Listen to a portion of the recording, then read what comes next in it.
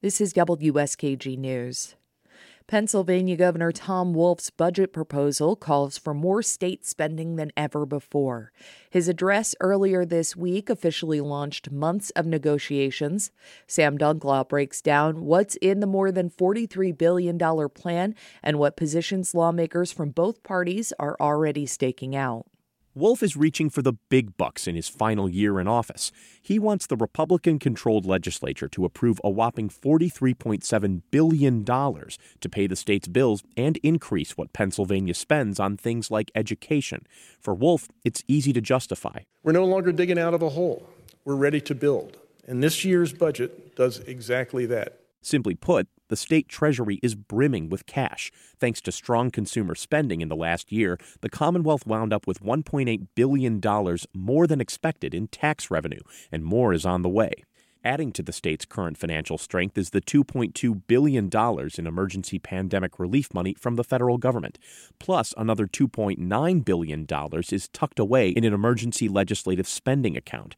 During his eighth and final budget address, Wolf offered a reminder to the General Assembly about how different the fiscal picture is than when he took office 7 years ago. We couldn't even pay our annual pension bill. And our rainy day fund was down to its last $231,800. That's about 20 minutes worth of the Commonwealth's annual operating budget. And that's why the governor sees the coming fiscal year as, quote, an opportunity. He wants to give K-12 public schools more than $1.5 billion, the biggest increase in education spending in the state's history. Refusing to fund education equitably simply does not save us money. It just means we wind up spending more on other things, social services, remedial programs, even prisons. Over the years, Wolf has managed to get GOP lawmakers to agree to smaller education funding increases, like the $300 million boost last year. So, how are Republicans digesting the proposed hike this year? One says while he isn't on board with the amount, he isn't saying no to the concept. I think we have to be more careful than spending those kind of dollars at one time and leaving the governor with a major problem. But we're definitely going to see an increase in school education funding. I just don't know what that amount is yet. That's GOP Representative Stan Saylor of York County, who chairs the House Appropriations Committee, meaning he's among those holding the state's purse strings. He and others in his party, like Senate Appropriations Chair Pat Brown of Lehigh County, say a big increase now could mean bigger spending in the future. To Brown, it may not be sustainable.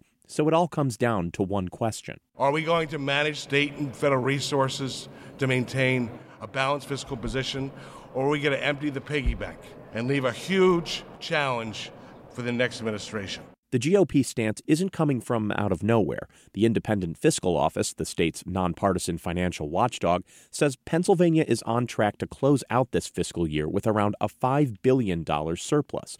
Wolf estimates it could be even higher. Part of the calculation has to do with the federal government paying a larger share of the state's health care bills right now. But IFO Director Matthew Nittles says the extra help is probably going away. And once you remove those, we revert back somewhat to the path we were on previously. Translation, the state could face at least a $1 billion deficit by next year.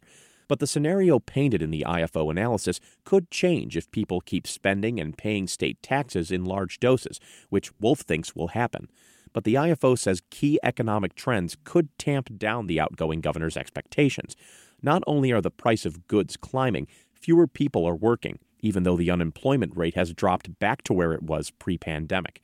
Nittles says the worker participation rate hasn't been this low since the Reagan era, that is 1984. The labor force is contracting, and that's causing various pressures, not only on the revenue side, but also on the spending side, as we have an aging populace that has more demands on long-term living and Medicaid resources. Democrats, like State Senator Amanda Capoletti of Delaware County, say that's all the more reason to invest, as she calls it, in things like education. How do you get a good economy? You make investments. You make smart investments that are long-term, and that's what public education really does. Wolf is trying to make ideas like that appetizing for Republicans, which is why he's offering to drop the corporate income tax rate from 10% to 8% this year. GOP lawmakers are signaling they're at least willing to discuss it. Wolf says his administration is open to negotiations and the potential reduction of his big plans. By all means, let's argue over it.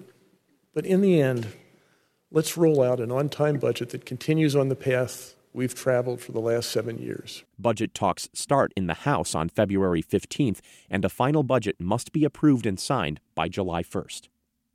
I'm Sam Dunklaw in Harrisburg. This is WSKG News.